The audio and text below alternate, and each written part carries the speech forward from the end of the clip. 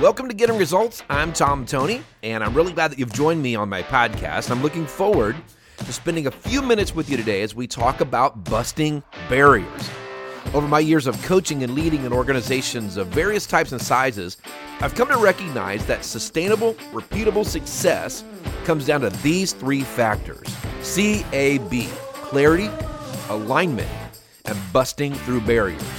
And that's the basis for my CAB system. So I have a challenge for you. I want you at some point to grab some red Solo cups. They're the kind that have the big mouth and the kind of smaller bottom. And I want you to take 10, 15 of those, go find a flat surface, a table, a countertop, and see how high of a stack of those cups you can make.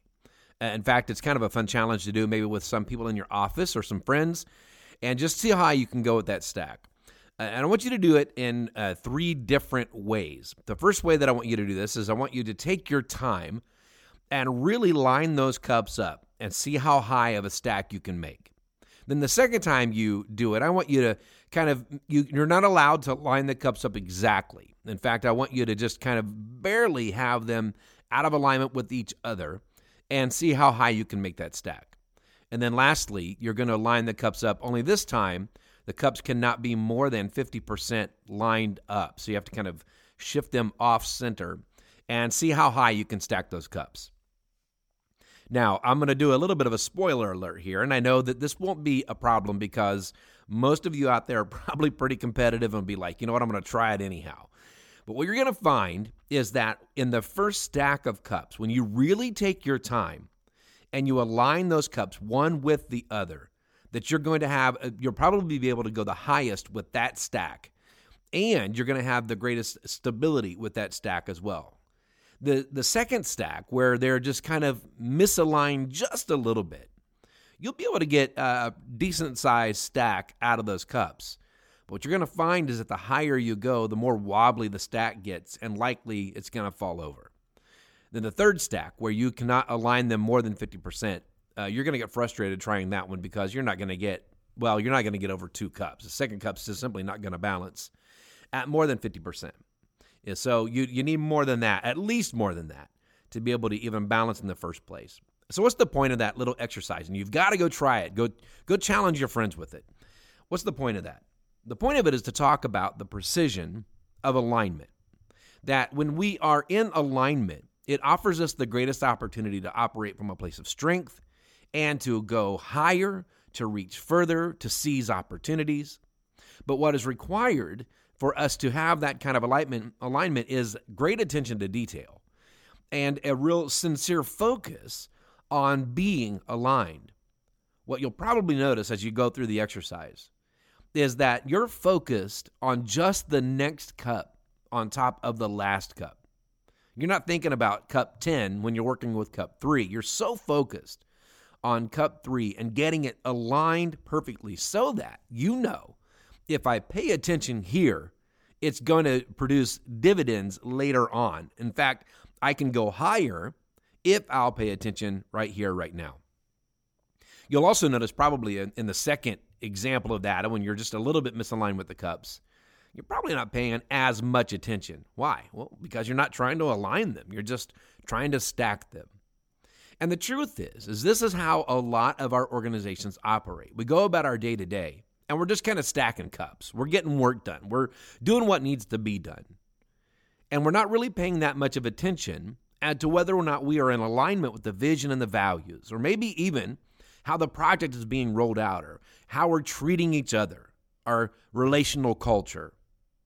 And over time, this has a compounding effect and creates instability in our organizations. What's required is for us to get focused on the precision of alignment. Now, there's a second side to this idea, the precision of alignment. A precise alignment takes real focus. It takes effort. In fact, precise alignment is really cultural. It's something that becomes a part of our DNA. In fact, my experience is that when an organization is focused on being precisely aligned, it's like a thing. It's like they talk about it. They go about their meetings, the way they strategize, the way that they work together is all built around this idea of being precisely aligned. And it works for them simply because they are focused on producing that outcome. Every interaction aligned, every effort aligned. And there's a precision that gives them strength and the ability to press higher, go further than most others. There's also a second side to this, and that is that we can become so rigid in our efforts to align that there's no flexibility. And we know that in structures, not having flexibility can be detrimental. In fact, we know that the higher a skyscraper goes, the more flexibility it has to have. There's a famous building in Chicago that at the top of this building, there's a restaurant. And it's said that this building, at any one moment, given the kind of wind that might be coming through Chicago, could sway up to 4 feet. Now imagine that. You're sitting in the restaurant, and I've been in that restaurant before, and it's been swaying before. And to be honest with you, I didn't really experience it, though I was told it was moving. 4 feet. That's a long way for a building to sway, but that was built into that building intentionally so that in severe winds, the building wouldn't just snap. Because if there was no flexibility, the force of the wind could easily just snap the beams and so on that were holding that building up. And the same thing is true in our organizations.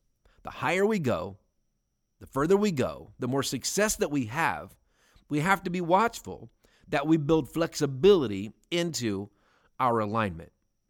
That flexibility is what allows us to bend with the times, to bend with the new techniques, the new technologies, the new expectations, the new standards, the new market, what customers want, what clients are asking for, that flexibility. But I want to encourage you that you want to be watchful that you don't let your flexibility run amok, get out of control, because then there are no standards. There is nothing to which we are aligned. And we have to have alignment to have strength. So we want to strike this balance between precise alignment and flexibility. Simply looks like this. Let's get clear about what we are going to flex in. Let's get clear about our margins, about how much we will bend, and then give ourselves the chance to move and sway with the winds of change. We are structured, we're precise about our alignment, but we are flexible.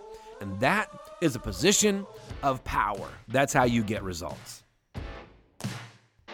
Hey, I have some really cool news. We recently released our CAB University. It is now up and running, 24 online videos with handouts, assessments, tools to help you use the clarity, alignment, and balance principles on your team and in your organization. I would love for you to go out today and take a look at this resource on my website, tomtoney.com. That's TOMTONEY.com. You'll find a code there, CAB Rocks. That's the code.